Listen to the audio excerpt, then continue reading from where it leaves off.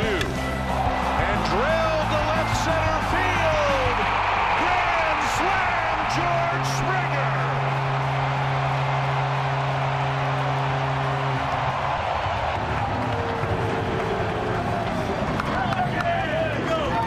Well, if you don't think this team has a lot of confidence right now, you are sadly mistaken. They are playing with a lot of confidence, and Springer delivers a huge hit on a 3-2 count.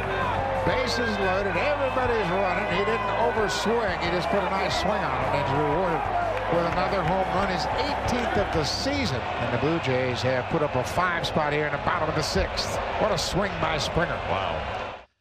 Good afternoon. Welcome to Jays Talk Plus. I'm Blake Murphy. That was the call of George Springer's big grand slam last night. And, of course, on top of the Jays' 10-3 victory over the St. Louis Cardinals, so great to hear Buck Martinez back on the call, to see him in the booth with Dan Shulman, to see the response the crowd gave him and the Blue Jays themselves gave them. Awesome night down at Rogers Center on and off the field. 10-3 victory. Jays have now won 9 of 10. They're 8-1 under John Schneider. If the Jays win tonight, Schneider becomes just the third manager ever in baseball history to go 9-1 over his first 10 games. Pretty good time for the team to turn it around. They'll have to do it against Adam Wainwright, but they've got Kevin Gausman on the mound. We'll see if those bats can stay hot. They are the best offense in baseball over the last 60 days by almost literally every offensive stat. They're the number 3 offense in baseball on the season, and they now have a 4.5 game cushion on the wild card. That's not how much they're up on the next team, but on the first team out, which is the most important thing if you're looking to just clinch a wild card spot. Jose Barrios, solid, if a little unspectacular last night. We got a fun show today. Dan Shulman's going to join us in a moment. Adnan Virk, Ricky Romero later. You can send your texts into 590 if you've got questions or takes on the Jays surging here. And I'm sure I don't need to remind any of you, but we're less than a week from the trade deadline. That goes Tuesday. First, let's bring in the voice of the Blue Jays on Sportsnet, Dan Shulman. How are you, Dan? I'm great, Blake. How you doing? Very good. Last night, an emotional one with the return of Buck Martinez. You, as a colleague and a counterpart for him, how special a night was last night? Very. Beyond words. Hard for me to put into words. I mean, he's been a part of this city and the baseball in this city for the better part of 40 years. You know, he came here in 1981 as a player, became a broadcaster, became the manager, and then he was gone for a few years, but then back for, I don't know, last however, 15, 18 years, whatever it is. So this is like his second home, and, he's family for a lot of people here, right? Everybody knows him. You can't, if he walks by, everybody sees the hair, right? Mike has no privacy whatsoever. He's got the best hair in the business. So, but it was great. First and foremost, the fact that he was here means he's feeling good, right? Mm-hmm. Means the treatment went well and he's healthy. And that is, of course, by far the most important thing. But he missed being here so much. I cannot tell you how many emails and texts Abby and I have gotten over the last 3 months, in-game, pre-game, before the game, all the time. A funny little story when Tapia hit the inside the park grand slam in Boston. So the first thing I'm wondering about is, has any Blue Jay ever done that before? And I mean 10 seconds after he hit it, Buck sent me a text and he said, Junior Felix, 1989, also at Fenway. Like, unbelievable. And he was there. He remembers it. So, he's an enormous part of the baseball culture in this city and across the country. And so it was great to have him back. Yeah, and you mentioned the hair and how he stands out. In the studio here, I've got the feed up that shows batting practice or guys warming up or whatever. And Matt Chapman was just taking some hacks, and I look in the crowd, and there's Buck chatting it up, watching Beat Pete from down there. It's just nice to see him around again on top of everything else. Dan, one more on Buck. The players being a part of that tribute in that moment for him. How much did that mean to Buck? I know, there are other shows where we'll get to ask him himself, but you were there for that. You were right beside him. I have to imagine that was really special for him. It was. What's interesting is Doug Walton, our producer, and I, we knew what was going. We knew from the Blue Jays what was going to happen. We knew how we wanted to cover it. We didn't know if Buck knew about this tribute. We didn't know if he knew it was going to be up on the scoreboard. I couldn't find that out in the moment. So it's like, if you're not sure if it's a surprise party or not, you just assume it's a surprise party. You don't want to be the guy who blows it. So we did it, and as soon as we started doing it, I turned and looked at him, and I could see he doesn't know. He didn't know. So he was overwhelmed by the whole thing. But I'll tell you, the players coming out of the dugout was incredible. But every postcard, what am I, 55 years old? Every text message, every email, every text message, every message of any kind that he got from anybody, whether it was an ex-teammate or somebody who's battling cancer or somebody who knows somebody who beat cancer, you get my point. They were all meaningful, all of them in their own special, individual, memorable ways. So I think it meant a lot to him that the players came out, but I think it meant just as much to him that each fan in the building felt as warmly about him as well. And the Blue Jays not only gave him the tribute from the dugout, but they gave him a heck of a game to return with. The Jays win 10-3. The offense is rolling right now. I guess for your purposes, Dan, do we need to invent wider scorebooks at some point? I saw you're trying to split every column into two. Yeah. What are we going to do about this offense from a pen and paper side? So it's funny. So you saw it, and that after that game Friday night in Boston, I might have had like 10 people on Twitter say, "Can you please show us your card? Post your, tweet out your scorecard." And I went back to the hotel and I'm looking at it, and it was a disaster, like an unmitigated disaster. And I looked at it and I said, I can't do this. And then I woke up Saturday morning and there were more people, and I said, okay. So I touched it up, not touched it up. I filled it in like I hadn't, dotted all my I's and crossed all my T's. So I kind of, got it to a situation that I was a little less uncomfortable with and put it out. I've never seen reaction. Like I had thousands of people were so interested in the chaos of this scorecard. It was so funny to me, but I guess people can relate. Everybody scores games different ways, and I score mine the exact same way I did when I first scored a game, which was I was probably about 11 years old. And the only reason I was doing that is because I played Stratomatic as a kid, and I had to teach myself how to score. Or I went down to a Blue Jays game in '77, and I had to teach myself how to score. And I did it wrong, but that's how I do it. So, and it's funny. I had friends in the business text me and say, "What does that 7 mean there? Why do you have that? Like, I understand this, but what does that mean?" And I said, "Don't copy me. Like, please do yourself a favor. Don't copy me." But their offense has been amazing. And they've played weaker teams or decent teams that are in a bad place at the last few days, teams without players, whatever it is. But you play who you play, and they had the brutal part of their schedule back in April, and now other teams are going through that now, and their schedule's a little bit softer. And I think we all knew they'd get better. I wasn't sure we'd see this. And one of the interesting things about this is you can still point to a couple of guys and say, well, he's not really hot yet. He's not really hot yet. Now, you're never going to get all 9 guys or all 11 guys in the case of this team in terms of how many guys play hot at the same time.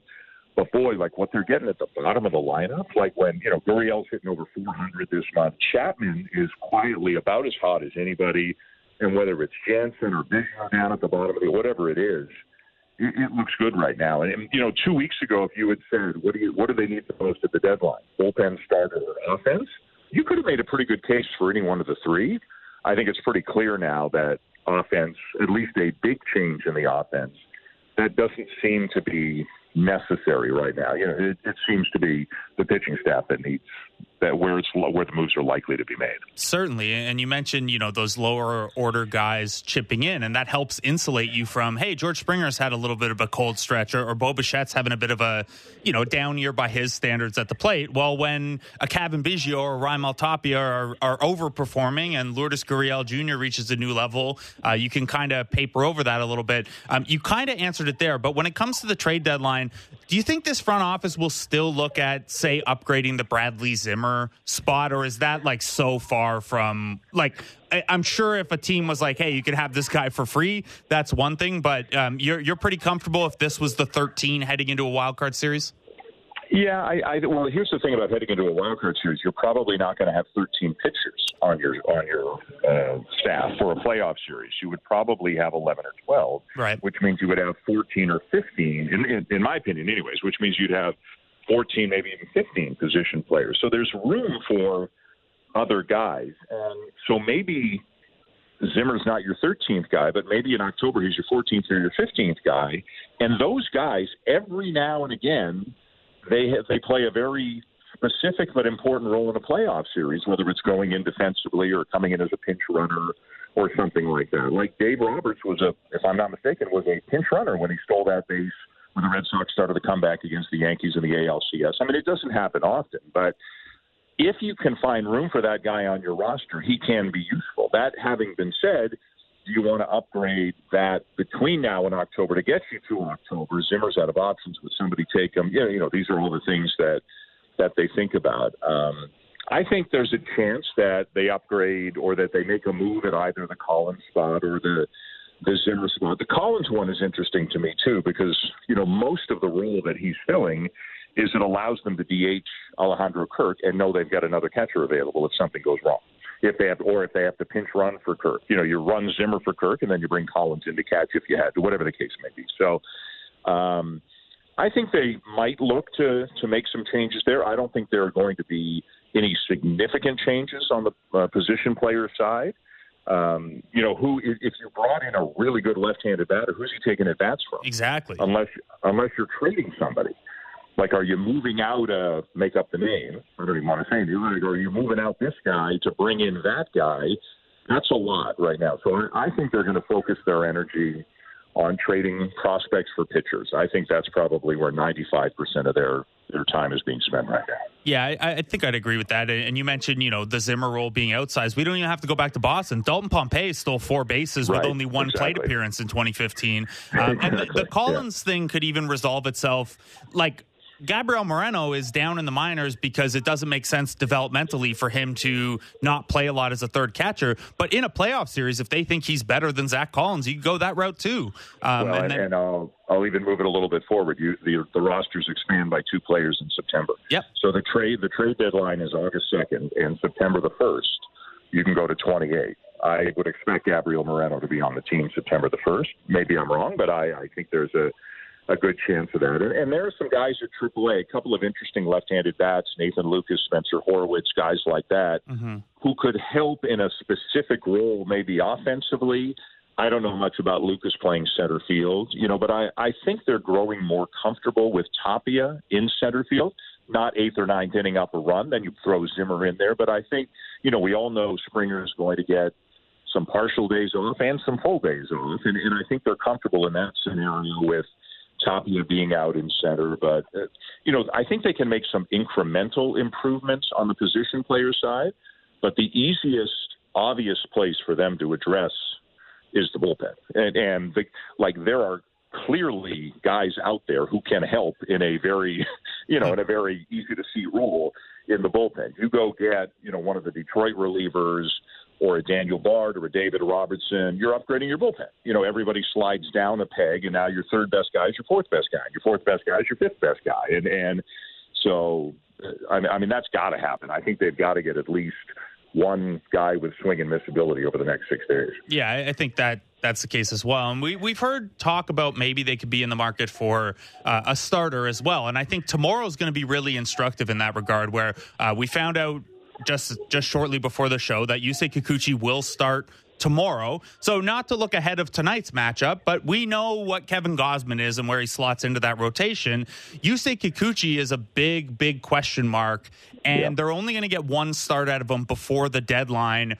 How much pressure is on that start tomorrow? Not even for Kikuchi necessarily, but for this front office to make that decision of if they're comfortable with him as the fourth or fifth guy, or if they've got to go out and address that. So Ross Atkins was asked that question, and he downplayed the urgency significance factor of tomorrow. And is that 100% the truth? Is that 90% the truth? I don't know, but I think I kind of agree with it. Like, let me ask you, if he went out and was great for 6 innings, is that enough for you to say they don't need to get a guy? Like we've seen this before, right? We've seen this roller coaster before. Yeah. So I think they need to get a guy, but I don't think they need to get, and I don't think they're going to get, Luis Castillo, Frankie Montas, Pablo Lopez. I mean, obviously it'd be awesome to get those guys, but I don't know what their price tag is. But, I think they're comfortable at the top end of the rotation. I think they feel really good about Manoah, Gausman, and even Barrios. If you can get a Luis Castillo, great. You'd have to give up a heck of a lot to get him. I think they're more likely to get a back-end guy, and then you figure out who's going to be your fifth starter, who's going to be your swing man, your long man, whatever. You know, you've got some off days coming up. You can go with 4 every now and again, although I'm sure they'd love to give Manoah an extra day here and there. They're in an interesting spot. If they keep playing well, they might feel really good about their chances of getting in, but not feel realistic about their chances of catching the Yankees. And then, you know, so are you thinking about a guy to get you to October or thinking about a guy to help you in October? Those are two different things as well. But I'd like to see a kind of a back-end starter, a guy who's got some length, and whether he turns into, you know, what Ross Stripling was intended to be back at the beginning of the season, or whether he becomes the fifth starter remains to be seen. The other reason to go get a guy is what if somebody gets hurt, and that you don't even like to say that out loud. But what if somebody gets hurt? They need a guy, and so I would expect some sort of starting pitcher to come here, but maybe it's more at that, you know, Jose Quintana level than it is the Luis Castillo level. Yeah, Quintana's a name that I've kind of narrowed in on as well, where, you know, he has some recent experience out of the bullpen, but he's also been an effective starter. And you know, what's the worst case if Kikuchi ends up figuring it out and Stripling's good and Quintana's good? Well, you get Ross Stripling back in the Ross Stripling role that he's so good in anyway. So not a lot of downside there other than the prospect side. Quickly, before we let you go, Dan, Adam Wainwright, on the hill tonight, almost 41 years old, still doing this with that curveball. Man, where does a guy like Wainwright rank for you in terms of most fascinating guys you've covered over your career? Right at the top. And I know I'm going to get a little backlash tonight because I understand I'm broadcasting a game for mostly Blue Jay fans. And I don't understand sometimes, though, because some of them get like angry if you talk about the guys on the other team more than they think you should.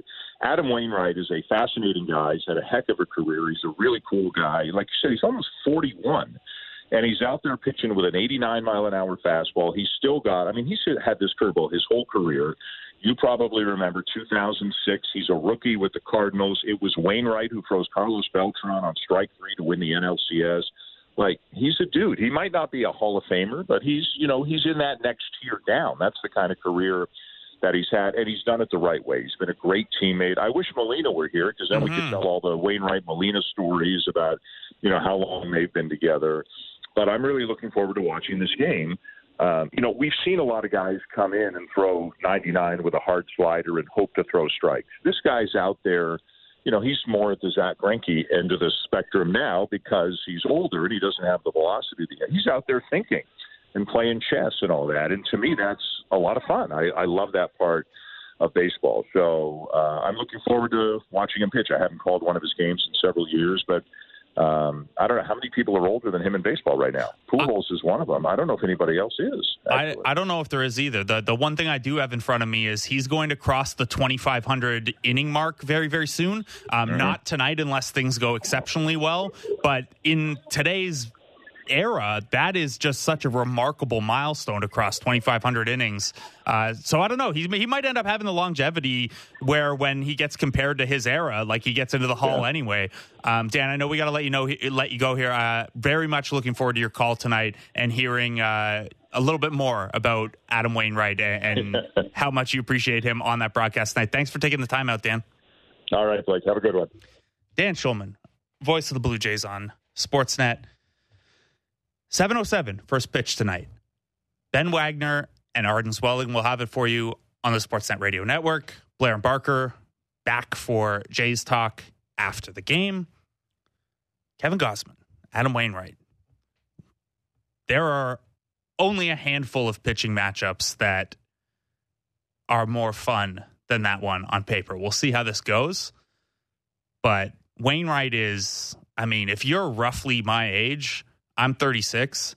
Like, him and Greinke are kind of like the two constants you've had, mostly in the National League, but those have been the two constants in terms of top pitchers in the league. It's cool. And who knows? Wainwright might have more left. He's got a 3.40 ERA right now. It's not like he's slowing down. It's not like that curveball is any less effective. We'll tee that up a little bit in the next segment here. You can keep your texts coming to 590. If you have any questions, if you have any thoughts on this 9-1 Jays run that has them back in the driver's seat for the top wild card spot. 4.5 games up on the last team out when we're talking about just making a playoff spot. And as Dan Schulman said, and I've kicked this around in my head and on the show a couple times, it's got to be one of the bigger questions the Jays front office is trying to navigate between now and Tuesday is if you are fairly certain you are going to lock down a wild card spot. And whatever playoff probability site you use and look at, it's pretty strong that the Jays are in a good position here. Again, a 4.5 game cushion. Things change quickly, but there are only 65 games left. If you think, well, you're not going to catch the Yankees, but you're very confident you're going to make the playoffs, do you start looking at the roster and the way you line up as how do you get out of a 3-game series? Now, you don't want to get out of a 3-game series and get pasted and get swept in the next round, certainly. But that's the big hurdle then if you think you're going to make the playoffs and not win the division. It's how do you get out of that 3-game set? And that's the scenario where maybe adding a starter isn't quite as interesting to them unless that starter has some experience coming out of the bullpen or they think will come out of the bullpen well. If you're not as confident in Jose Barrios, then the starting pitching thing is a 3-game series thing as well. Barrios, by the way, last night, 3 earned over 5 2/3, 9 base runners, but 7 Ks. And the curveball, we're going to talk to Ricky Romero about this a little later in the show, but that curveball didn't get the swing and miss numbers that we've seen recently from the curveball, but the Cardinals could not pick it up. He painted a lot of edges with that curveball and got a lot of guys looking at it, which is a good sign too. It shows you're being deceptive. And if the team, Barrios' fastball hasn't been super effective this year, if the Cardinals were sitting and waiting on that, cool, but he's going to get that curveball over for strikes and get in favorable counts. That's something Kevin Gausman will do as well. Pound the zone, pound the zone, pound the zone. We saw last night the St. Louis Cardinals offense is not completely punchless without Paul Goldschmidt and Nolan Arenado, but they'll be without those guys again tonight. 2 guys worth about 10 wins above replacement so far this year, and 2 guys in the National League MVP conversation, not in the lineup for the Cardinals. So let's take a break. We'll go through what that Cardinals lineup looks like. We'll go through what the Jays lineup looks like, and we'll preview this Kevin Gausman, Adam Wainwright matchup. You can keep your texts coming to 590. We'll go through those and set this game up next on Jays Talk Plus on Sportsnet 590, The Fan.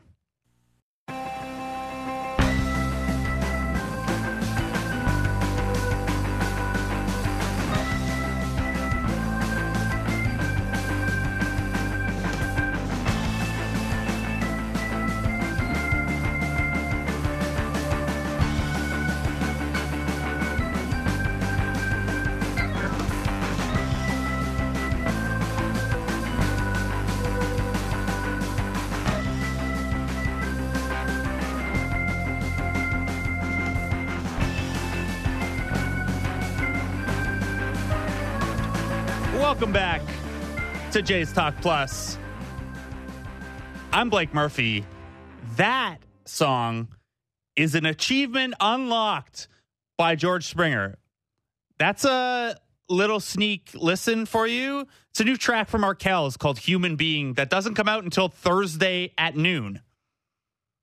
But a fan messaged Arkells, who were at the game, and said, if George Springer hits a grand slam here, can we get a sneak preview of the song? And George Springer got that grand slam.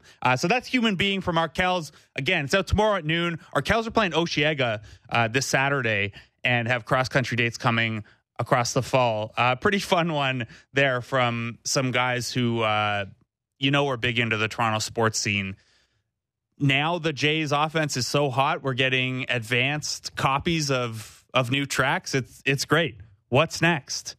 Because it's been a lot of this lately.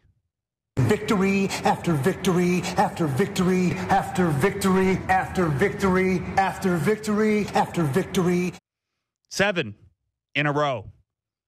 9 of the last 10. I mentioned it earlier, but as we go through a couple notes here before this game, John Schneider has a chance to become just the 3rd manager ever tonight to start his managing career 9-1. Not a lot of people have even gotten 8-2, so it's not like Schneider's off to a poor start if they don't win tonight, but pretty rare territory if the Jays manage to lock that one in.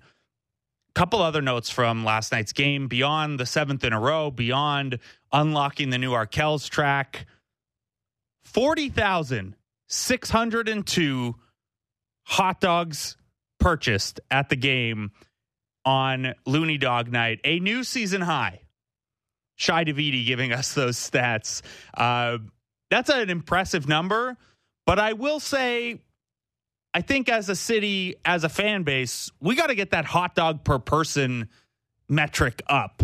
Like if we were doing weighted hot dogs plus, and you have a 50,000 capacity ballpark, 40,602 hot dogs, not crazy impressive when they're $1 each. And, I've heard people say that the numbers are juiced because they're smaller hot dogs, or the numbers are artificially low because you can only get 2 at a time when you go up. Whatever the case, 1.17 hot dogs per person on the season on Tuesdays.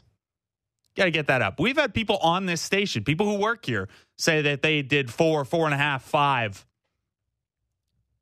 I had 6 friends go to the game last night, and I would imagine that group of 6 went way above the average 1.17 hot dogs per person there.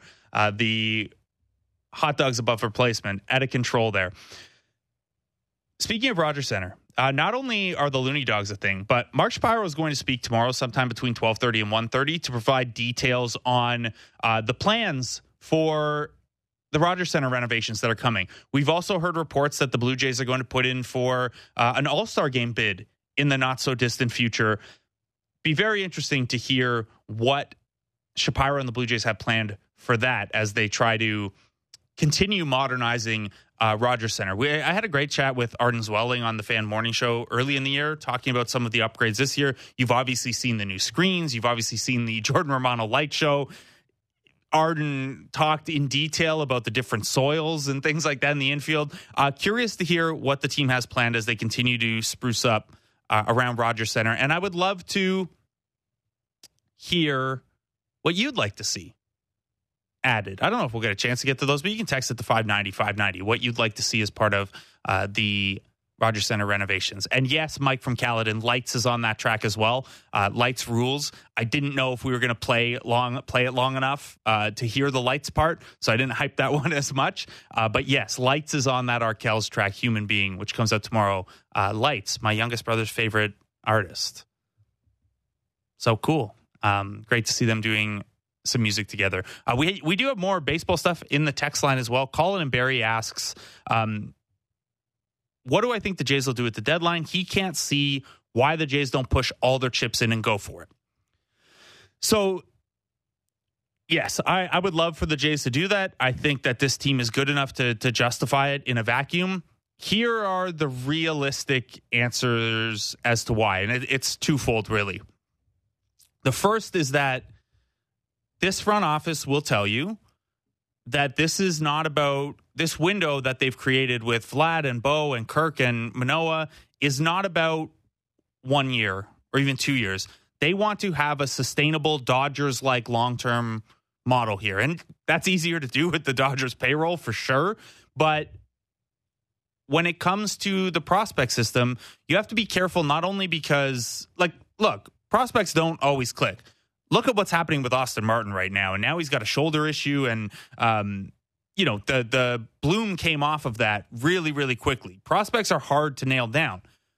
But prospects are also trade capital. And if a prospect hits, that's how you, once guys like Vlad and Bo and Manoah get more expensive, that's how you keep the team competitive, by having guys like Santiago Espinal who can step into a part-time and then maybe even everyday role on their kind of controllable years, maybe even before they get arbitration eligible. So that's part one.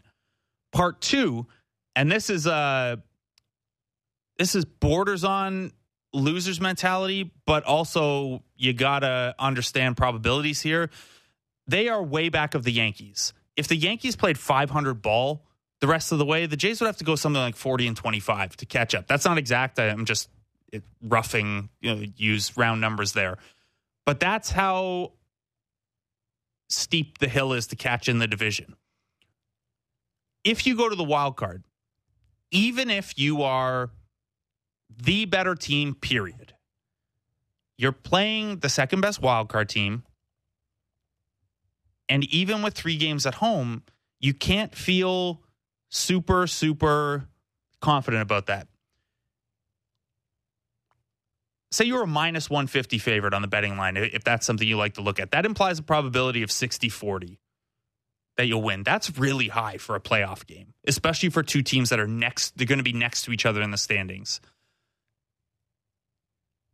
It's a little tough to cash in everything when even in a best case scenario, maybe you only have a 60% chance at coming out of that wild card series because the 2 teams are pretty evenly matched, and this is baseball.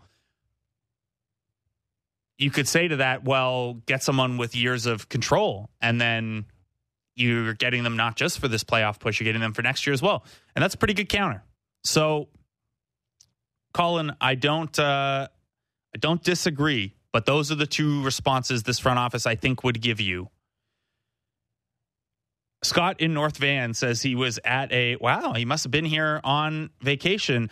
He said he went to a Tuesday night game about a month ago and put away 6 loony dogs. There was no limit per person. So maybe the people with low hot dog numbers are just making that up, Scott in North Van. And I would love to hear also your experience down at the Nat if you're watching those Vancouver Canadians.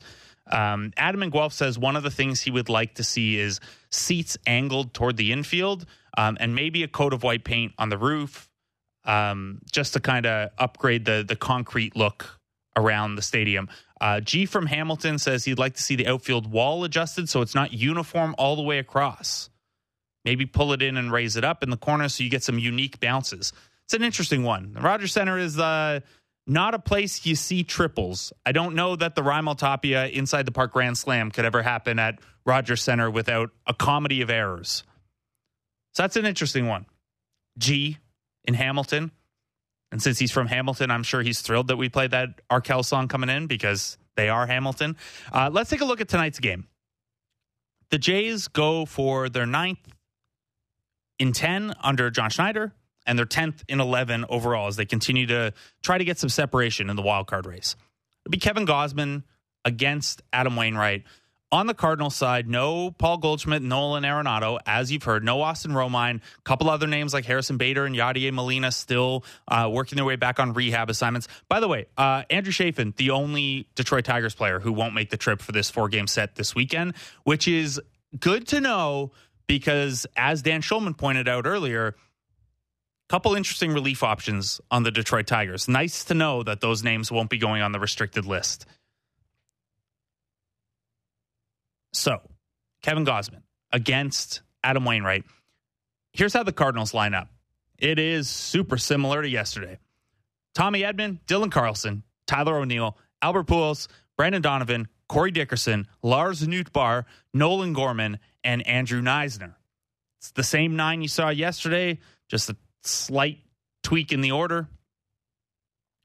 Old pal Corey Dickerson in at DH. Pujols playing first with Goldschmidt out, and Brandon Donovan, a bit of a utility guy, but not a bad third baseman. He's not Nolan Arenado because nobody other than maybe Matt Chapman is, but Donovan looks solid over there. That is a group of players who have not faced Kevin Gausman a ton and have not had success against Kevin Gausman. 67 plate appearances total with a 225 expected weighted on base average. So that's the StatCast thing, the metric that looks at walks, strikeouts, and quality of contact. And it basically says, well, you'd expect Kevin Gausman to turn the Cardinals into okay hitting pitchers or utility guys over that sample. So Corey Dickerson, Albert Pujols, Tommy Edman have all been terrible against Kevin Gausman. Nobody else has much sample in 67 plate appearances. So think about it. 27 plate appearances is a game. Well, you get more than that. But if you were to do a perfect game or a 27 up, 27 down, 27 plate appearances. So 67 plate appearances is not insignificant. 0 home runs, only 3 walks. Gausman has done pretty well against this Cardinals team. And you know what to expect from him. 99th percentile chase rate, 96th percentile walk rate, 80th percentile strikeout and whiff rate. So among the league leaders in getting guys to swing at bad stuff, getting guys to swing and miss, and even when he's working outside of the zone, a little bit more, not walking anyone.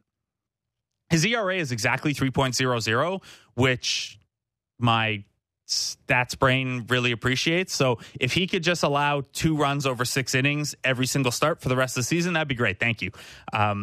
Although he's averaging only about five and a half innings per start. It's a fastball splitter slider mix with the odd changeup thrown in. The splitter and the slider are both elite swing and miss pitches. The fastball has been tagged pretty regularly. The usage has gone up and down with it. When Gausman has struggled this year, it's tended to be with the location of the fastball and it being hard hit. There was a 2 to 3 start stretch where the splitter wasn't locating as well, but it's mostly been the fastball when things aren't working. Use that about half the time, and then it's the splitter and the slider that play off of that so well and get so many swing and misses. So not a very strong track record for the Cardinals against Gausman. Not much of a track record at all for the Blue Jays against Adam Wainwright, despite Adam Wainwright having been in baseball for eternity. He spent all of that with the St. Louis Cardinals. So Matt Chapman's faced him 7 times, 2 for 7 with a home run. Raimel Tapia is 1 for 5. George Springer's 0 for 3. That's it for players who are in the lineup today. You, as a baseball fan, have surely seen Adam Wainwright more than the Blue Jays hitters have. Well, I'm sure they've watched him, but it's fascinating to see Adam Wainwright still holding a 3.40 ERA. He's going to turn 41 later this season. The 3.40 ERA isn't really a mirage. All of his advanced metrics suggest a sub-4 ERA over a long sample, or if you want to say he's deserved the ERA, it's sub-4. He doesn't miss very few bats. In fact, he's on almost the exact opposite end of the spectrum as Kevin Gausman. 2nd percentile whiff rate. Despite that, he still gets pretty decent strikeout rate. Not elite, not anywhere near it, but it's fine. He only walks an average number of guys. So if you're thinking, okay, well, he's got a pedestrian strikeout rate and only an average walk rate, and he doesn't miss any bats, what's going on here? Well, it's ground balls and weak contact. His most comparable pitchers right now, based on batted ball stuff, Marcus Stroman, Zach Greinke, Framber Valdez, and Noah Syndergaard. Obviously, the Syndergaard comp doesn't hold when you look at quality of stuff, but Noah Syndergaard hasn't been Noah Syndergaard this year, which is a note, by the way, because the Angels are maybe going to shop him at the trade deadline, and with $7 million still owed to him, maybe he's not that expensive in prospect capital. But that's the batted ball class of guys you're looking at. Guys who can control it down on the zone and do some weak contact. How does he do it? He'll throw a 73-mile-an-hour curveball about 27% of the time. That's his best swing and miss pitch, and even then, guys only miss about a quarter of the swings they take at it, which is not great for your best swing and miss pitch. But in terms of weighted on base average and expected weighted on base average, so again, taking into account the quality of contact and how often guys make contact with it, sub 300 against that curveball. It remains a very, very, very effective pitch. Outside of the curveball, he'll throw a fastball and a sinker, or maybe it's the same pitch and StatCast just can't split them apart. About 89 miles an hour. Those two combined 40% of the time. They're not as good as his curveball, and he doesn't miss many bats with them, but they're still hard to square up. Does a good job keeping the ball down with those two pitches. He'll also throw a cutter about 25% of the time. That comes in a little slower than the fastball, but much faster than the curveball. It's his worst pitch by a good margin, by result and by expected stats. And then he'll mix in an 83-mile-an-hour changeup to lefties. The Jays don't have a lot of those in the lineup today. Cavan Biggio and Raimel Tapia are in, but this is the Blue Jays. If you ever see more than 2 lefties in the lineup, they've made a trade or something has gone dramatically wrong. So that's Adam Wainwright. And you like to think the Jays will stay hot here. Over the last 60 days, they are first in baseball in runs batting average, on-base percentage, slugging percentage, OPS, weighted runs created plus, average exit velocity, number of hard hit balls. Any way you want to try to rank offenses, over the last 2 months, the Jays are the best one. On the year, they come in about third overall. They're third in WRC plus. They're in the top 5, but not consistently in one spot in just about everything except for walk rate. It's a very, very good offense. We saw them get to Andre Pallante early yesterday, and that was kind of what we teed up. Pallante, since he moved into the rotation, even though he was an elite reliever, curiously, he struggled the first time through the order. Adam Wainwright historically has been very, very good early in games. A little bit less so this year. Opponents have an 808 OPS against him in the first inning. Nothing wild, but certainly not the Adam Wainwright who was a clean first inning lock for a lot of his career. If there's a type of pitcher, though, that's given the Jays some trouble kind of paradoxically at times this year, it's the guys who junk ball it a little bit. More so on the left side than the right side. So you probably like their chances to get to Adam Wainwright at least a little bit, but you don't make it to age 41 in baseball and you don't spend 20 years throwing a curveball that no one could figure out if you don't know how to navigate a lineup even when they're hot. So fun one for the Jays tonight. Here's how they line up, by the way. And we'll set this up again closer to 7:07 first pitch. But the Jays will go George Springer, Vladimir Guerrero Jr., Alejandro Kirk DHs, Bo Bichette, Teoscar Hernandez, Kevin Biggio playing second and up to sixth in the lineup today as Santiago Espinal gets a day off. Matt Chapman, Danny Jansen catching and hitting eighth, and then Raimel Tapia spells Lourdes Gurriel Jr. and plays left, hitting ninth. So no Gurriel, no Espinal, but the way the Jays have been hitting, any of your top 11 in there, you're pretty happy with. I mentioned this the other day, but 12 of the 13 Jays position players on the roster, so everyone but Zimmer, and this includes Zach Collins in a small sample, has been basically a league average bat or better. So however you shake that up, those 11 names in a hat, it's hard to come up with a bad 9 right now.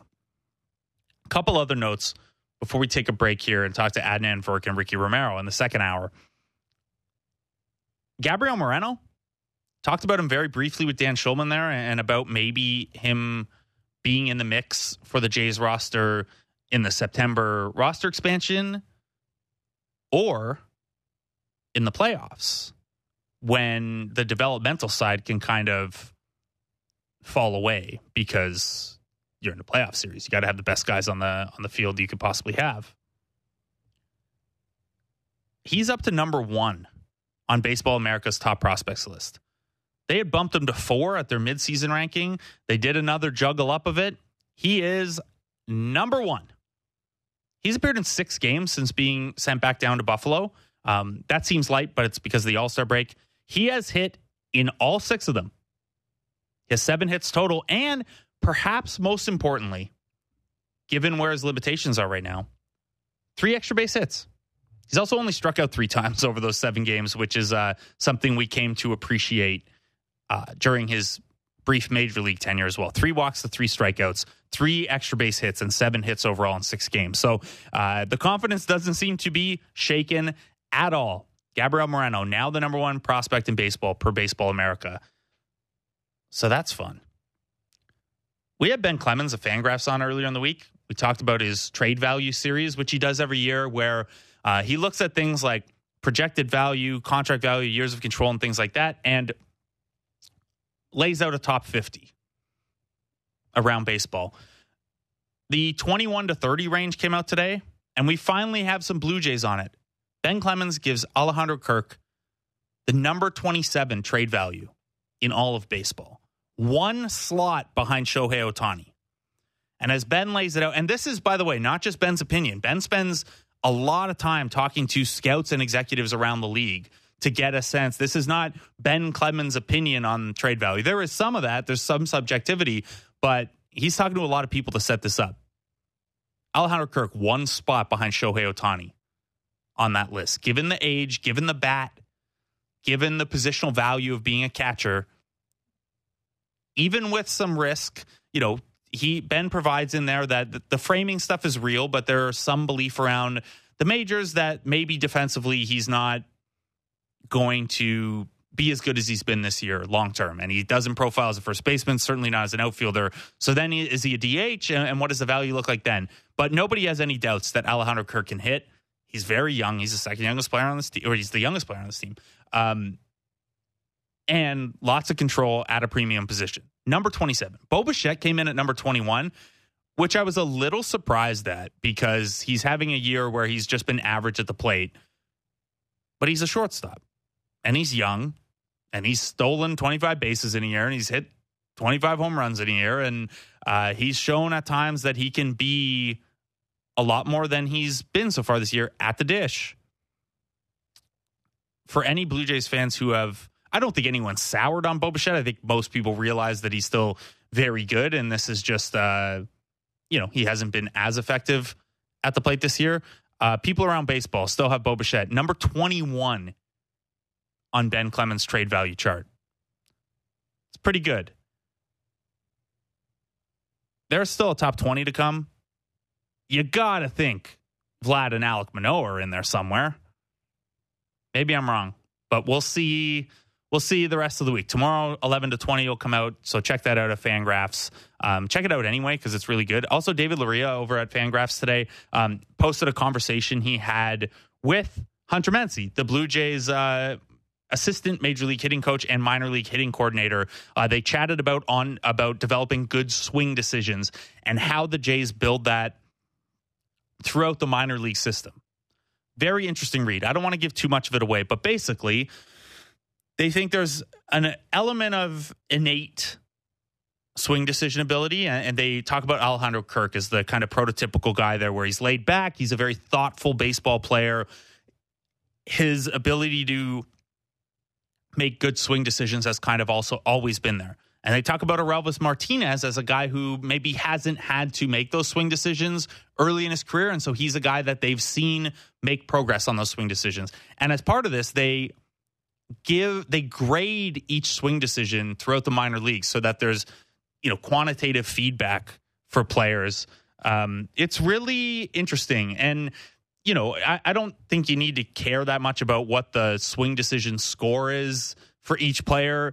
But the way Mency describes it is it helps players build confidence hitting in every situation. And this is part of why the Jays, at the minor league level especially, but they'll do a lot of mixed batting practice, which is you're not just seeing here's an 80-mile-an-hour pitch, hit. It's, okay, well, now you're in this count, and there's this many out, and there's this base runner situation, and you mix it up like that because that keeps, a hitter's mentality more agile, and it makes that batting practice a little more translatable. It can scale, or it can it's portable to game situations. So it's a fascinating read. You can go check that out at fangraphs.com. And, the big takeaway there is if you're talking to a young player, how do you get buy-in? And it's like, well, first of all, it's going to make you a better hitter. Second of all, as Hunter puts it, the stuff up in the majors is really good, and pitchers will expose you very, very fast. If you're not a good decision maker, they'll find your holes and keep exploiting them. So very interesting to hear them talk openly about that and hear, or read rather, David in conversation with the Blue Jays about it. David Loria also had a nice piece coming out of the All-Star break about Kevin Gausman on Alek Manoah and Alek Manoah on Kevin Gausman, which was fun. So make sure you head over to Fangraphs throughout the week because they do they do great stuff all the time, but especially heading into the trade deadline here. They've got the prospect rankings like Baseball America and Baseball Prospectus as well. They don't have Gabriel Moreno number 1 right now, though, so we don't like them as much as Baseball America for prospect rankings. Let's take a break. Let's bring in someone that we like on any site, in any ranking. Adnan Virk of MLB Network joins us next on Jays Talk Plus on Sportsnet 590 The Fan.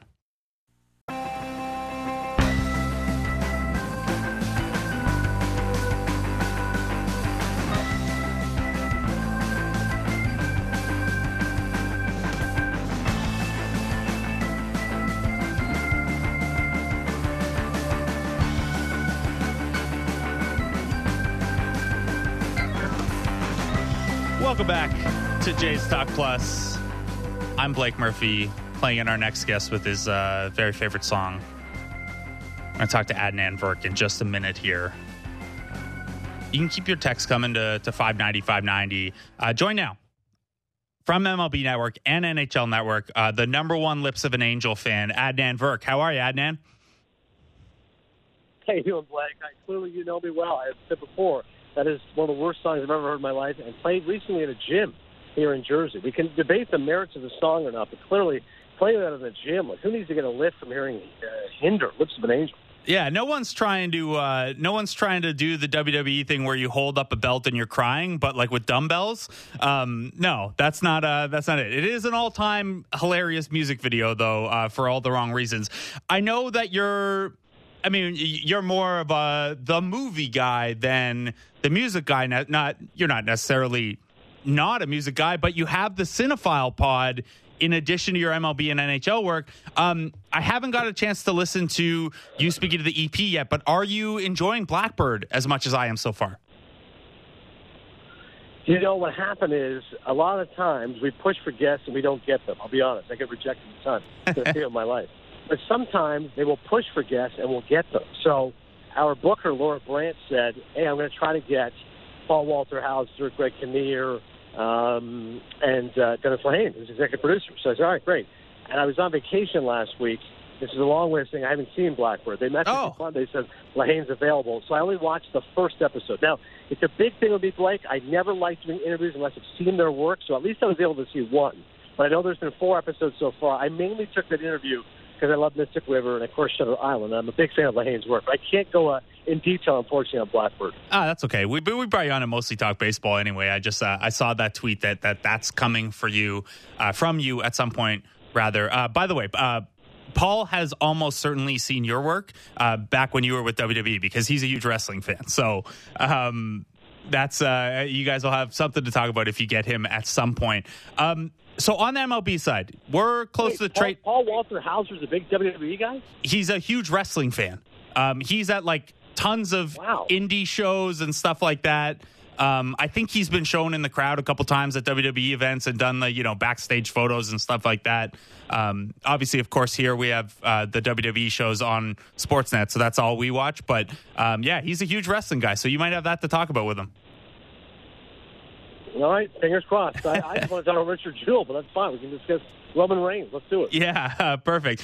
So on the MLB side, some pretty big news today, and we're still kind of navigating how seriously we should take this, but some reporting out there that the back issue that Mike Trout is dealing with is maybe something he's going to have to manage for a long time. Mike Trout has kind of responded to that and said he doesn't think it's that serious, but this has been a couple years now of Mike Trout struggling to stay on the field. As a baseball fan, how disappointing is that to you for a guy who, was on the path to having one of the most historic careers ever? Yeah, I mean, listen, even if he retired tomorrow, he'd be going in the Hall of Fame. If you think of other great players who are unfortunately impacted by injury, you think of Kirby Puckett. His career was curtailed, of course, by glaucoma, but Kirby was still in the Hall of Fame, was an incredible player, and even though he didn't have the so-called compiler stats, 2,500 home runs, et cetera. I think in the case of Trout, there's only so many three-time MVPs. There's very few, and he's got that on his resume, so he would get in. But more to your point, he's only 30 years of age. This guy hopes to keep hitting until he's 40 years old. He could be like Miguel Cabrera or any of those other guys who seem to go deep in their careers. So it definitely is frustrating. He had an excellent run of good health early in his career. There's no question about it. And then the last couple of years, it's kind of gone awry. So it's definitely frustrating. I would be cautious of reports saying, it's a debilitating knee condition. Like, I feel like in today, there's just so much you can do with modern medicine. So I like to try to squash it. I don't. Maybe it's true. I realize I have no idea. But I just feel like when someone says this could end his life or end his career, I just think that may be a little bit hyperbolic. But at the same time, what else would Trout say? He's not going to, he doesn't impact your whole life. He's never going to be the same player. It's really tough to discern what's true, whether or not the report is, whether what Mike is saying. But I can tell you he's a phenomenal player. I love watching him. Everyone knows he's a modern-day Mickey Mantle. I just wish we could see him more in the playoffs. The real shame of it is he's only played 3 games in the playoffs, 2014 against the Royals.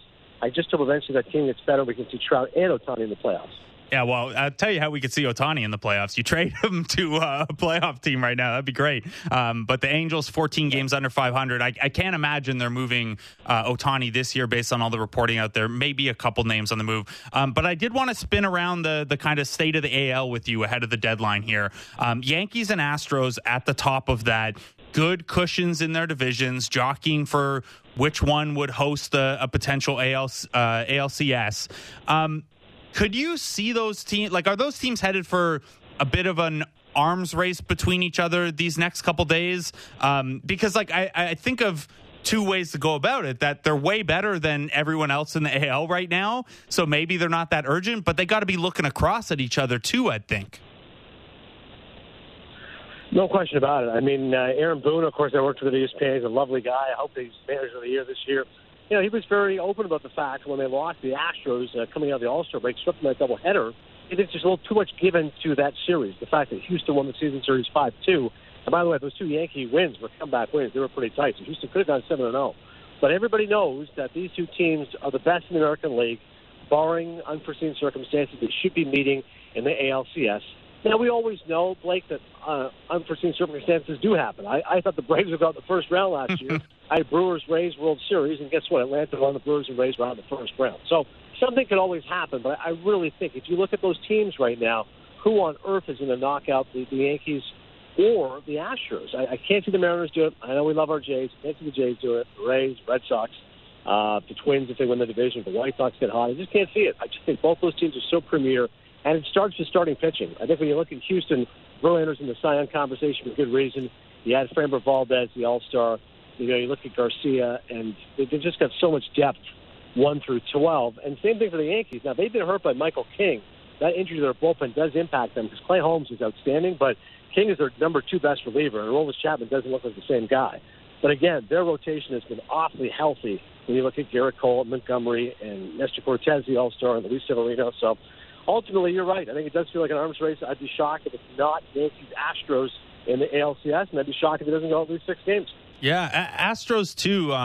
Once Lance McCullers is back and he's making a second rehab start, I can't remember if it's today or tomorrow, but they'll have 7 starters in the mix, and it's, you know, it makes me wonder if this is a rare case where a really good team could deal off their roster to address other areas and kind of catch up with the Yankees on the bat side. So you're not super confident in one of the other teams making a push at the Yankees and Astros. There are 7 of those teams, 8 if we include the AL Central leader, because there's not a big stranglehold there, all within 3.5 games of this final wild card spot. You said that you'd be surprised if it's not Yankees Astros, but of those 8 teams in the mix, which team do you think has the best case to be really aggressive ahead of the deadline because they're closest or have the most obvious thing that could take them to the next level? Well, I think it's our Blue Jays. I mean, if you look at how the team has responded to John Schneider, it's been amazing. Obviously, the offense has been tremendous. You look at all the major offensive categories, the Jays have responded big time. I just worry a little bit with the Jays pitching. Like, Manoah's one of the top 10 pitchers in baseball. Claxton's really good, but Brios is just terribly inconsistent. It's now been a year since he's been a Blue Jay, and he has a 4.55 ERA. They were expecting a lot more of that when they gave him that big contract. He's got great stuff, but just too inconsistent. Add to that the fact that, Kikuchi's been a disappointment. Ryu is hurt. Tripling's actually done a nice job. But I think they need a starter. So I think if they go out and get Luis Castillo, who's an absolute stud, and he's the best starter available on the market, that changes things. And by the way, that guy's going to want a $100 million contract, but Rogers can pay it if need be. So I think if they get Castillo, Frankie Montas will be available for the A's. I don't think Carlos Rodon gets moved. I don't think the Giants are sellers, but that's another name to keep track of. So, yeah, I think Toronto, if you see what's happened as far as John Snyder's taken over, you look at their collection of talent. A lot of people, Blake, thought the Jays would win the division at the start of the year. Now, you've moved off of that because the Yankees have been so strong. But there's no doubt that Toronto has the offensive talent. Romano at the back end of the bullpen. I think they need a starter and a left-handed bat. They're just way too right-handed heavy. Makes you think about Rowdy Tellez, of course, has been so good with the Brewers. Former Blue Jay, how good he would fit in now. But I think Toronto, the teams you mentioned, I still feel like the Jays, I'm most confident they'll make the playoffs. I definitely think they're going to get a wild card spot. Yeah, you think the Brewers would take Trevor Richards back for Rowdy Tellez? I don't know if they'll redo that one. Okay, so that's it's always hard. It's always hard when you redo the trade, right? Because you're like, oh man, you have that and that. But who knows if this is happen, right? Yordan Alvarez was traded by the Dodgers, so everyone makes mistakes. Yeah, they certainly do. And who knows? Rowdy maybe doesn't even become the same guy without the same plate appearances and things like that. So that's the team that's closest and should be the most aggressive. When you look at this, and I'm thinking particularly with Boston of late, but you could certainly make the case for Baltimore too, given where they are developmentally. Are any of these teams going to surprise us a little bit and be sellers come Tuesday? Of which team? Sorry, the teams in the wild card race, close-ish to the wild card race. Yeah. I think the Red Sox are the one. The Rays are definitely not selling. I don't think the White Sox do, because only 3 games back of a playoff spot. The Twins are certainly in the mix. As are the Astros and the Mariners. The Mariners want to finally make the playoffs, end this playoff drought. The Blue Jays, of course, we just discussed. So the only one is the Red Sox. So they're right around 500, and they can make some moves. Evaldi is available. He's going to be a free agent at the end of the season. They could trade him.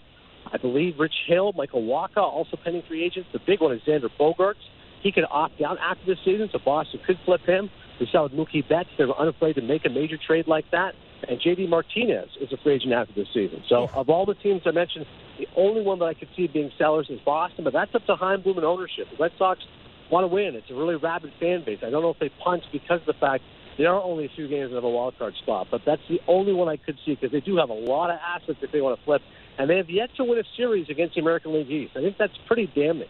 I love Alex Cora, works for him at ESPN. He's a phenomenal manager. If he can do it, if he can't do it, nobody can. But they've really run out of arms. I mean, once Sale got hurt again, it really kind of took the wind out of their sails. Pardon the pun. No, the puns are great. We're on sports radio. This is the place for them if you're ever going to do them. So you mentioned the fan side of it and what it says to your fans if you're close and you sell.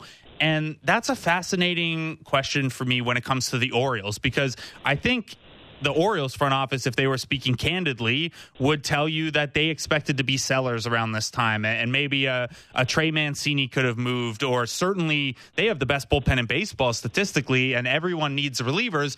But you're having this fun season with a young, exciting team. You've pushed a little over 500. What do you think that puts the front office in a bit of a tough spot here, matching the timeline they're supposed to be on with what's happened this year? Not really. I think they look at it and go, my God, this is amazing with the kind of progress we've made. And now let's just keep getting better. They've got this young core. I don't think anybody would be expecting all of a sudden you trade a couple of young players for an impact batter, impact pitchers, and try to make the playoffs. No, they've got a plan. They're going to stick firm to it. They are elated with how good it's looked. Trey Mancini is obviously a really talented player. Cedric Mullins is kind of taking a step back, but Austin Hayes is good. Ryan Mountcastle. Of course, the big one is Adley Rutschman. He's just been terrific ever since he's been called up. And he slumped the first couple of weeks, no doubt about it. Maybe Julio Rodriguez, once he got going, it's fine. Particularly their bullpen's great. They've got a top 5 bullpen, maybe even top 3 right now in the major league. So that's really been an asset for them. And Brandon Hyde should feel thrilled. I mean, this is a team that lost 110 games a year ago. And the fact that even with flirting with 500 is incredible. But they're not going to deviate from their plan. They weren't expected to contend. They're not going to contend. 500 will be a Herculean achievement. So we're looking at this very, very tight wild card race, and a lot of these teams have incentive to add to potentially try to take a chunk out of the Yankees or the Astros or get out of the wild card round. Obviously, you just have to make it too. But when you look at the fact that whoever gets the top wild card spot will host the entire 3-game wild card series, how big a factor do you think that's going to be? Like, you look at the Blue Jays and they're in that spot right now. And if the season ended today, they'd play Seattle and they'd get to host that. How big a factor do you think that's going to be in such a tight series between close teams? I don't think it's that important. Every year we say it's important, and you look at the stats. I think baseball playoffs, it's generally a toss-up, home field versus road team. Like, it's a small advantage, maybe it's 55%, but I always feel like at the major sports, the NBA really matters because the refs, they just call it a different game for the home team. In football, maybe you think it matters more than it does, but then the Packers will lose at Lambeau. You're like, okay, well, it doesn't really matter that much. What do you think? I really only think in basketball matters. Football, a little bit, but not as much as people think. It's generally an overstated, overrated phenomenon. In hockey, you see upsets all the time. Doesn't matter who the home team is. So, yeah, listen, would I rather have home field than not? Yeah. But ultimately, that's not going to determine who wins. I don't think a home crowd could be a difference, especially in such a short series like that. It's going to depend on the starting pitching and the bats and the bullpen and all the rest of it. Yeah, and you're right. I brought the stats up as you were saying that there, and 54% of the time, the home team wins in the postseason in baseball, which is, by a good margin, the least of the four major North American sports. So you're onto something there. Quick one on the NL side before we let you go, Adnan. Your favorite landing spot if Juan Soto moves ahead of the deadline? Well, the Dodgers, what I think is going to happen, if it happens for the deadline, I'm not convinced it is, by the way. I think these kind of trades are really hard to pull off mid-season. I think there's a better chance of it happening in the offseason, but maybe. Dodgers makes the most sense. It becomes a right fielder. Mookie Betts plays second base. They've got young prospects. They obviously have a ton of money. I think that happens. If it happens for the deadline, that makes sense. The Yankees could be in play, but they got to figure out what's happening with Aaron Judge. He's a pending free agent. They always want to re-sign him. I think the Mets could be in play, again, because their owner, Stevie Cohen. I believe they don't have as many good prospects as the Dodgers, but they got the money, and Stevie Cohen will say, all right, here's $500 million. Let's figure this out. Someone mentioned the Padres, because A.J. Preller does look to swing for the fences, but I don't know if you can have a team with Soto and Tatis. It's a lot of money going to two players. Maybe, though, Nando's the guy going to Washington. Never can tell. But I think right now, Dodgers are clearly the favorite to me.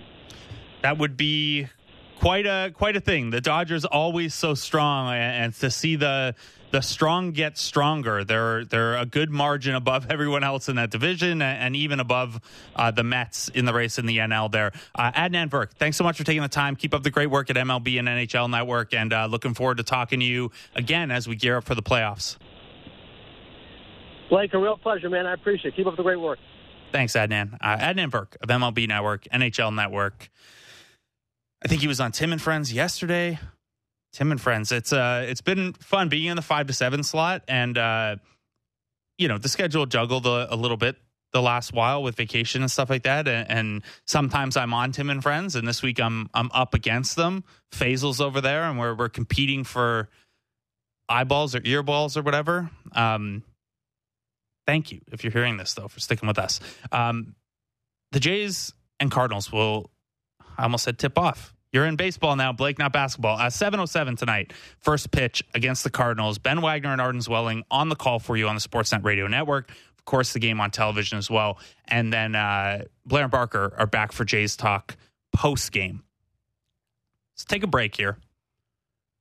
When we come back, we're going to go a little deeper on this pitching matchup between Kevin Gausman and Adam Wainwright. We'll refresh the lineups for you as well. And going to talk Yusei Kikuchi with Ricky Romero. Kikuchi's going to start tomorrow. That was confirmed earlier today. Only the one rehab start. We'll see how that goes. But there is talk that he's changed his routine, that he's tried to change his delivery a little bit. Ricky Romero's a guy who went through some struggles and went through some trying to tweak your approach to things like that to try to find it again. We'll see what he thinks about the talk around Yusei Kikuchi's mechanical changes as he is set for a return from the IL tomorrow. That's next with Ricky Romero on Jays Talk Plus on Sportsnet 590 The Fan. Sportsnet 590 The Fan. Wheezy, baby.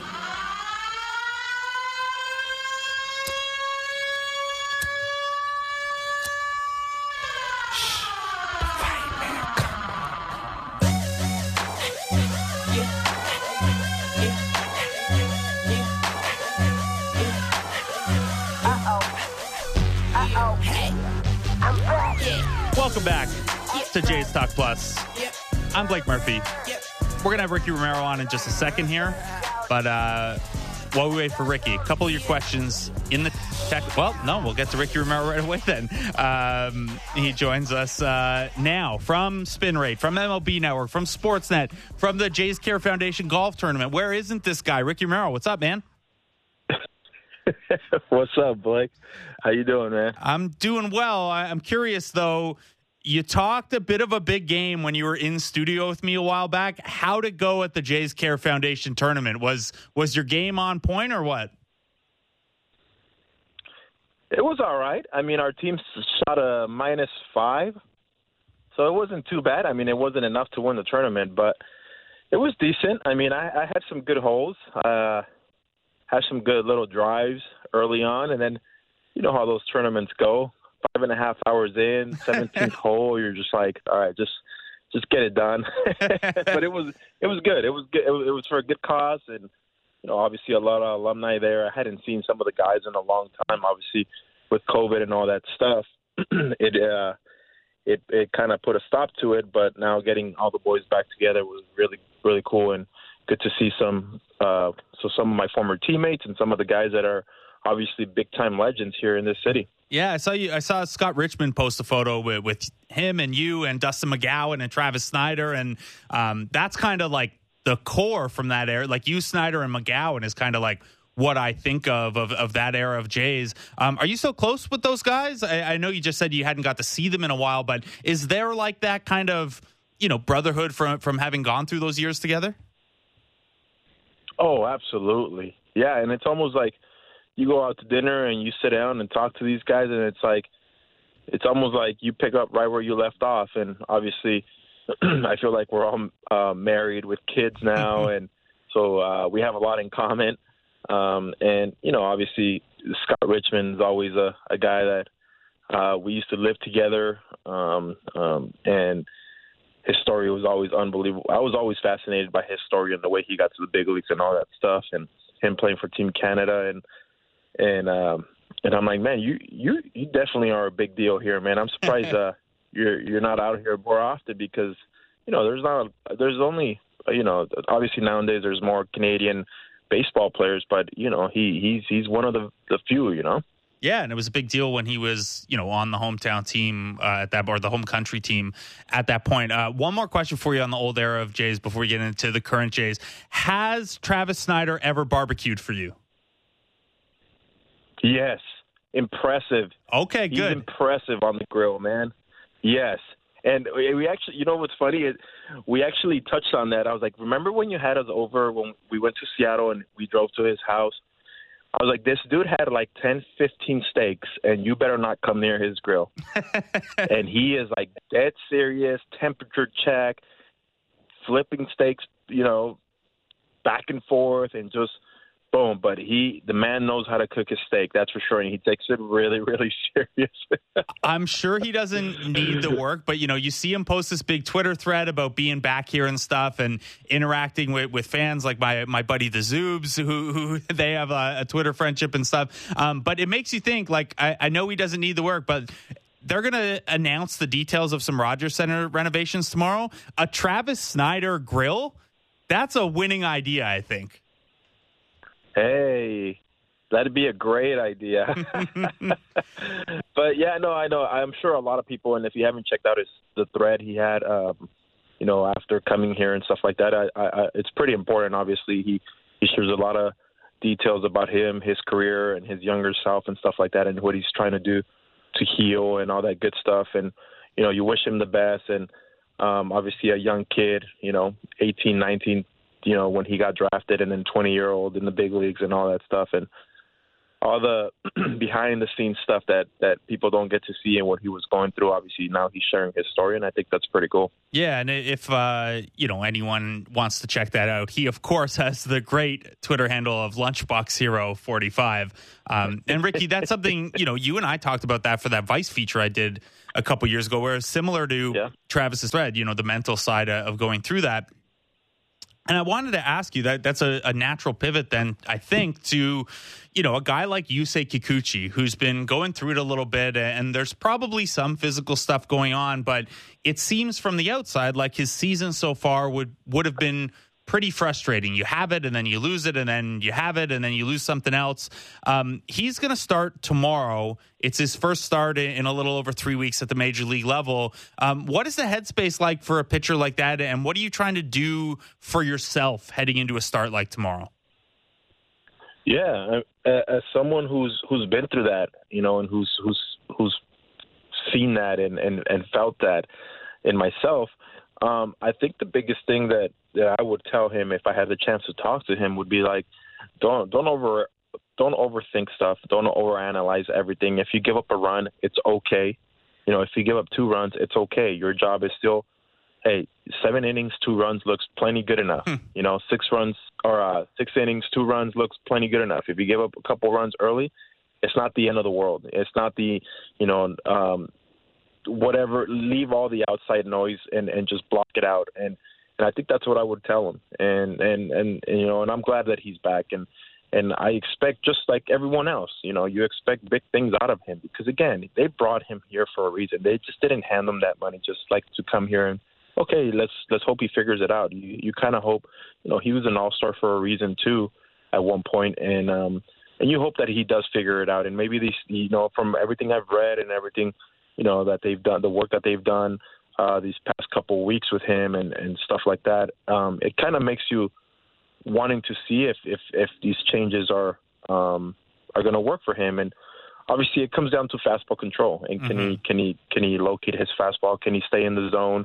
And we see how nasty his off speed stuff can be. But if the fastball control is not there, then obviously he's going to struggle. And again, it's one of those things where it's okay if you have ball one, ball two. It's just being able to throw your stuff with conviction and having the trust that you're going to get the job done. And if he does that, I think he's going to be just fine. Again, we're not expecting him to go out there and throw no hitters or have shutout outings.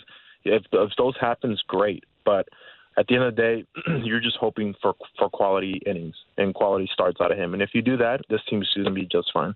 So, yeah, the fastball command is such a huge part of this. You mentioned what the team has tried to tweak with him, and Arash tweeted out earlier that the team has changed his throwing program to create a more natural and athletic arm motion. And that makes sense to me. I mean, he's an athletic guy, and the delivery can be a little mechanical at times, but this has also only been 3 weeks and one rehab start to try it out. Is that enough time to make a material change to the way you throw the baseball?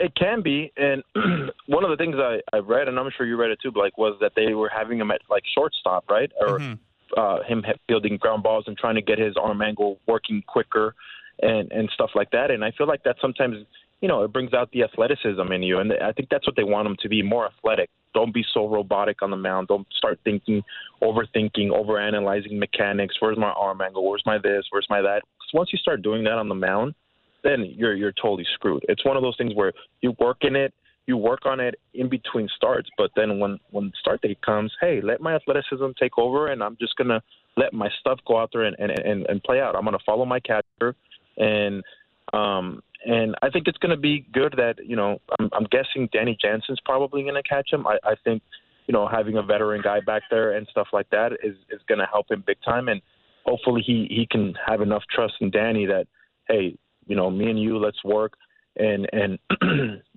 just be athletic out there. And that's one of the things I always heard, coming up through the minors for me. And even when I was going through struggles in the big leagues, whether I was a rookie or my second year, or even, in 2011 when I had a great year, it was, hey, don't ever lose that athleticism. Be athletic.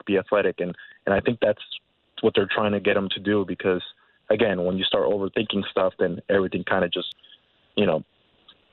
goes to crap there. Yeah, it snowballs on you, right? So yeah, yep. If you're Danny Jansen then, and that was going to be something I asked you next, he's got a 3.60 ERA when pitching to Jansen this year. It's only 4 starts, but that's still a good indicator. If you're Jansen, what is it you're trying to do to help Kikuchi along? Is it just, being very firm with your calls and hey, let's stick to the plan? Do you give him some flexibility? What would you be hoping for out of your catcher? Or if you're the catcher, what are you doing in that situation? Well, I know when I was struggling, some of the good catchers that I had, or great catchers that I had, they would say, hey, we're going to sit down, or they would sit down for the game plan. They're like, follow me, trust me, don't shake me tonight. Trust me. And I feel like when you hear that from a catcher, especially a veteran guy, you're like, I got you. All right. Whatever I put down, let's just work with me. I got a plan. And usually, the catcher wants the best for their starting pitcher or for other pitchers. So I feel like if Danny Jansen from the beginning says, hey, we're gonna command this fastball. If you miss the first time and I call it again, just trust me. Because I feel like what we've seen with Kikuchi where he's gone wrong, at times it's like he starts nibbling and then he starts trying to throw that slider and it's not working, and he's trying to find 3 pitches all at once. And I feel like that's where he falls into trouble, rather than, hey, if I miss once, all right, I'm going to go back there again. Boom. If I miss again, all right, I'm going to trust my catcher that he's going to call it again, and I'm going to dot that spot. And I feel like that's what I hope I see out of Danny because, again, he's a guy that understands the game, understands hitters, but at the end of the day, it's going to be fastball control. And if they're able to get on the same pitch with that fastball and if he's able to locate, then it's going to be a good night for Kikuchi. So that's tomorrow with Yusei Kikuchi returning against, by the way, the worst offense in baseball. So if you're going to work it out somewhere, that's not a bad spot. Before we talk today, I want to go back to yesterday just briefly. Jose Barrios gives up 3 over 5 2/3. He does strike out 7, and he didn't miss a ton of bats in that game relative to some of his best starts of the season, but he got a lot of called strikes with the curveball instead of swinging strikes. What does that tell you about how Barrios is operating on the mound when guys are laying off his curveball, but he's getting strikes with that? Is that a positive, or is that a sign they're waiting too much on the fastball maybe? Well, the one thing that I was glad I saw, he gave up those 3 runs, but he still gave the team a chance to win, and he put them in a position where they were able to obviously win the ball game. So that you like to see that, rather than he gives up early runs and the next thing you know, it's like it snowballs on him. But I think that the biggest thing with him, and we saw, he had a good curveball, and sometimes it's just one of those nights, right, where hitters might see you a little bit better than other teams, and a team might see you a little bit better, and some might swing, some might not, and it's just, I think it was just one of those nights for Jose Barrios, and I feel like we've seen a lot of improvement out of him. Obviously, him getting to the 6th inning, I feel like nowadays, Blake, getting to the 6th inning is a big deal, right? I mean, because starters really don't get the long leash of getting into the 7th, 8th, or 9th, even 9th inning. I feel like that's very, very foreign nowadays. But the fact that he got to the 6th inning and he didn't miss a lot of bats, but he still got the job done somehow, some way, I think it's speaking volumes to the work that he's putting in, the confidence that he has in himself. And again, it might not have been the start that he wanted, but he still gave the team a chance to win. Yeah, and I think that's something that that kind of circles us back to what you said about Kikuchi at the start, that if you don't start out great, you can still give your team a chance to win, and you can do, you don't have to be perfect to be what the team needs. So someone who's done a great job of that all year is Kevin Gausman. I want to talk about tonight's matchup because, boy, if you're a pitching nerd, Kevin Gausman against Adam Wainwright is so fun. And I don't want to age you here, Ricky, as a means of aging Adam Wainwright, but when you debuted in the majors, Adam Wainwright was already in his 5th season, and he's still going and still effective. Man, how wild is this for you as a guy? Like, you would have watched him on your way up, played against him, watched him while you were a player, and now analyzing him still going. How cool is that? Super cool. And again, those are those guys that you have to enjoy watching because they're very rare. It doesn't happen very often when you see a guy, pitching that long in the big leagues, and his durability, his longevity has been amazing to watch. I still remember him, when he was a closer at one point in his career, and he was closing out the World Series with that nasty curveball. I still think he's got one of the best Twitter handle names, in Uncle Charlie or something like that. Just watching him and the way he went from being a power pitcher to adapting to what he is now, and a guy that has to locate his fastball. And we get so caught up in velocity and, oh my God, Jordan Hicks throwing 102, but what good does that do if you're not locating? And then you watch a guy like Wainwright go out there, and he's not blowing anybody's tires anymore like he used to, where he was, a power pitcher. Now he's a guy that's locating, pitching smart. And that to me is the art of pitching, when you're able to do stuff like that. When hitters go back to the dugout and they're talking, probably saying like, how did I not take him deep in that at bat?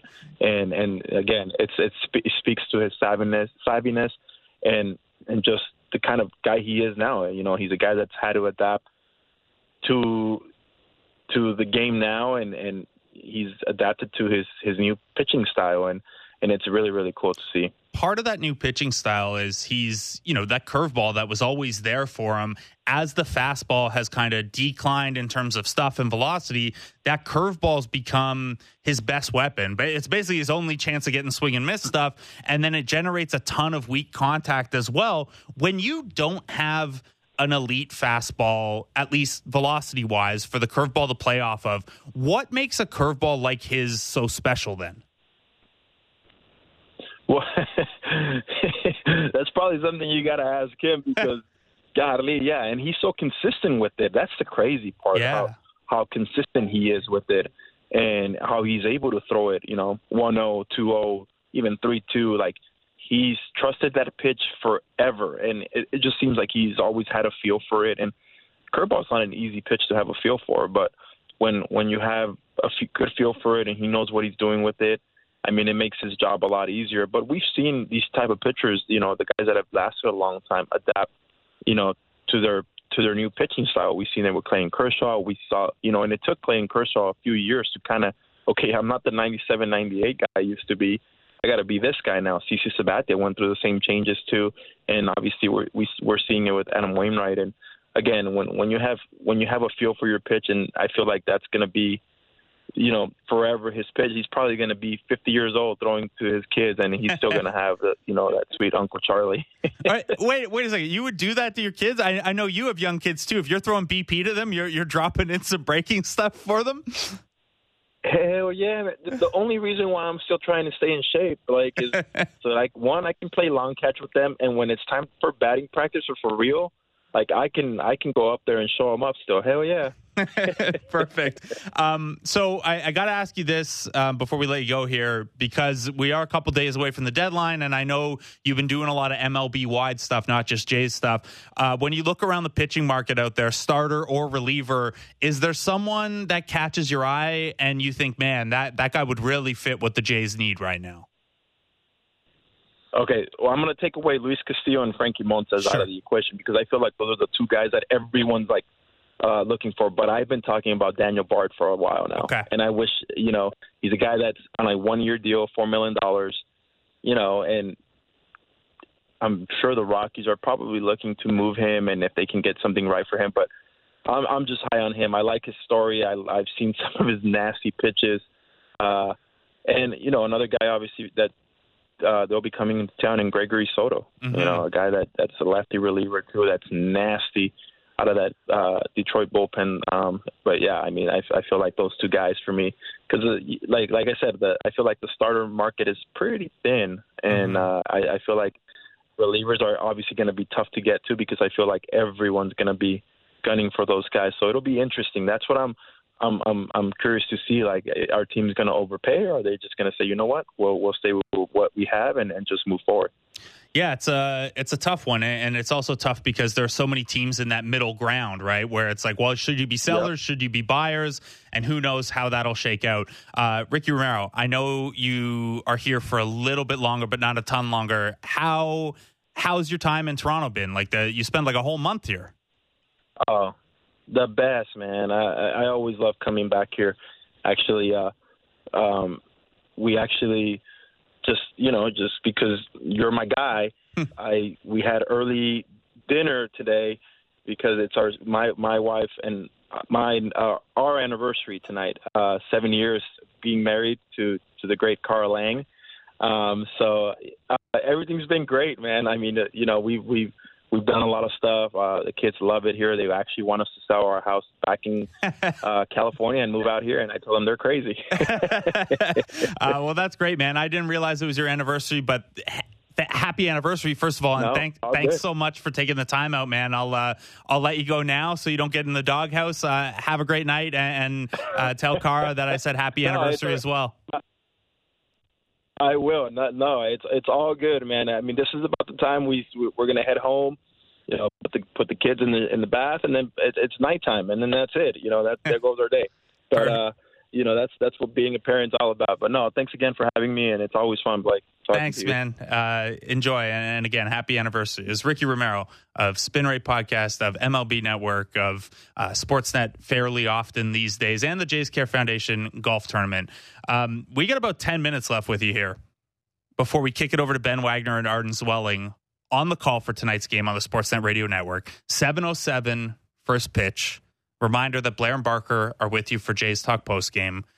Show Ali in baseball control, and I just saw him walk into the studio there. Hi, Show. couple questions that we didn't get to in the text line that are still in there. So let's close that out. Pug in Scarborough asks what it would take to get Pablo Lopez.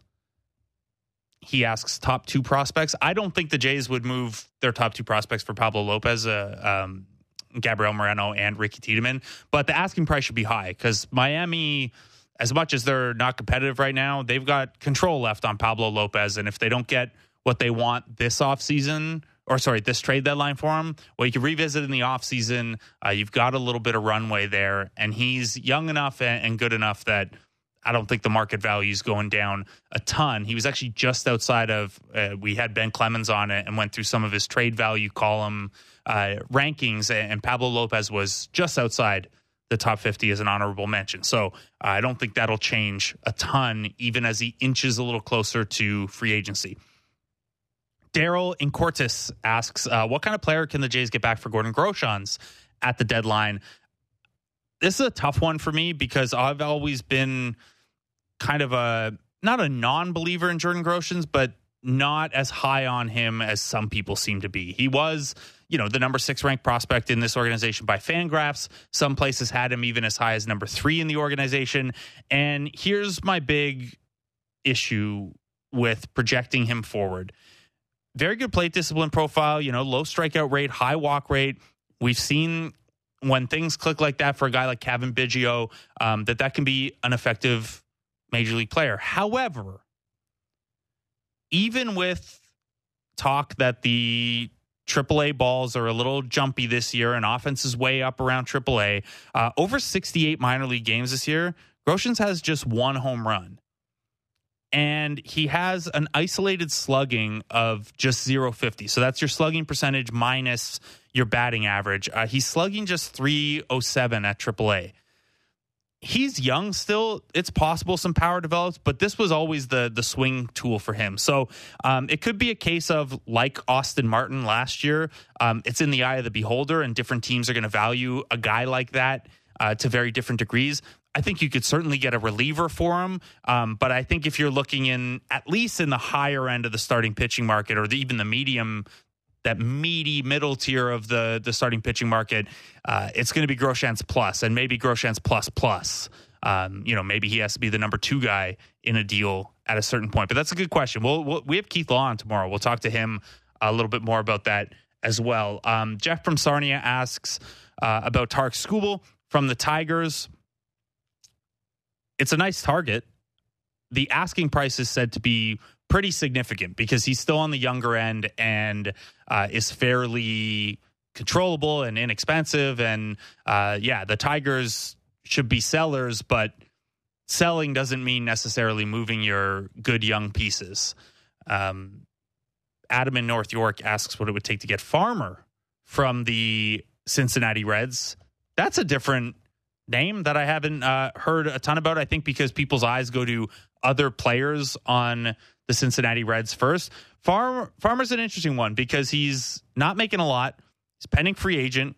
He's 31 years old. And I think he's almost certainly going to move. However, he's got a 4.74 ERA. Maybe it's a buy low. Adding a reliever with a double-digit walk rate is a little scary to me, even if he does miss bats. But again, if he's not the crown jewel that you add at the deadline, if you add a David Robertson type, a Gregory Soto type, and then Buck Farmer is a lower end guy that you add to kind of, fill in that, let's say, Trevor Richards part of the bullpen, then yeah, he's an interesting name, and I don't think he'll be expensive at all. Thanks for the text in the text line. We'll be back tomorrow, and you can send us some more at 590. Couple quick notes before we go here and we kick it over. Again, John Schneider going for his 9th win in 10 games today as manager of the Blue Jays. He'd be just the 3rd ever manager to do that. Mark Shapiro speaking between 12:30 and 1:30 tomorrow to provide some details on these plans to renovate Rogers Center a little bit. And big note ahead of the trade deadline, Gabriel Moreno, now the number 1 prospect on Baseball America's top prospect list. So nice to see that he's back in AAA and has hit the ground running. Again, hit the ground running, I guess. And that the scouts and that type of content is still very, very high on Gabriel Moreno. It is Adam Wainwright against Kevin Gausman tonight. Let's quickly give you the lineups one more time. The Cardinals will line up with the same 9 as yesterday, just in a bit of a different order. Tommy Edman, Dylan Carlson, Tyler O'Neill, Albert Pujols, Brandon Donovan, Corey Dickerson, Lars Nootbaar, Nolan Gorman, and Andrew Neisner. That's a group that has not had success against Kevin Gausman at all. 67 plate appearances, 0 home runs, 3 walks, a minuscule 225 expected weighted on base average based on walks, strikeouts, and batted ball stuff. Just not a lot of success there. Could be a good night for Kevin Gausman. Of course, no Paul Goldschmidt, no Nolan Arenado in that list there. No Harrison Bader and Yadier Molina as they're on rehab assignments. So it's going to be on Adam Wainwright to keep this thing close. Adam Wainwright, almost 41 years old, 3.40 ERA, doesn't miss bats, a second percentile whiff rate, and he's still got a 3.40 ERA. We just talked to Ricky Romero about that nasty curveball and how, Wainwright's just, he's got to be at this point one of the smartest and most savvy guys in the game to be as effective as he is, as his fastball, gets down below 90 these days. The Jays haven't faced him a lot. Chapman, Tapia, and Springer have a combined 15 plate appearances against them, 3 for 15. Chapman has homered off of them. Here's how the Jays line up. George Springer, Vladimir Guerrero Jr., Alejandro Kirk at DH, Bo Bichette, Teoscar Hernandez. Kevin Biggio hits 6th and plays 2nd for Santiago Espinal. Matt Chapman, Danny Jansen catches and hits 8th, and Raimel Tapia gives Lourdes Gurriel Jr. a day off and left. So 2 lefties in there against Wainwright and Biggio and Tapia. Mostly what you're used to, at least the top 5. That rarely changes at this point. And can't go wrong picking any 9 out of the hat from those 11 guys on the Jays right now, because everyone's having a good season now that the hot streak has bumped some of those numbers up. And, it helps insulate against things like George Springer has been a little cool of late. Bo Bichette's been a little cool. Santiago Espinal's been a little cool. Over the last 60 days, this has been the best offense in baseball by pretty much every way you can stack up an offense. That has the Jays back in a position of power in the wild card race. They've got that top wild card spot right now. Reinforcements are almost surely coming before Tuesday. You know what's a good way to continue to make that case? Win for the 10th time in your last 11 games. Clear another half game or another game in that wild card race, and then the Detroit Tigers, who are 39 and 59, are coming in for 4. The worst offense in baseball. Yusei Kikuchi back in the rotation. A lot of fun days ahead. This has been a fun one. Thanks to Adnan Virk, Ricky Romero, and Dan Schulman for coming on. Thanks to JR and Andrew behind the glass. Ben Wagner and Arden Zwelling take it over from here. 7:07 first pitch. Jays Talk postgame with Blair and Barker. Show Ali and Baseball Control. Jays Talk Plus is back tomorrow. We'll talk to you from 5 to 7. We got JD Bunkus, Arden Zwelling, Keith Law, and Allison Footer tomorrow. Hope you have enjoyed the show, and hope you all have a wonderful Wednesday as the Jays look to stay oh so hot. This has been Jays Talk Plus. I'm Blake Murphy on Sportsnet 590 The Fan.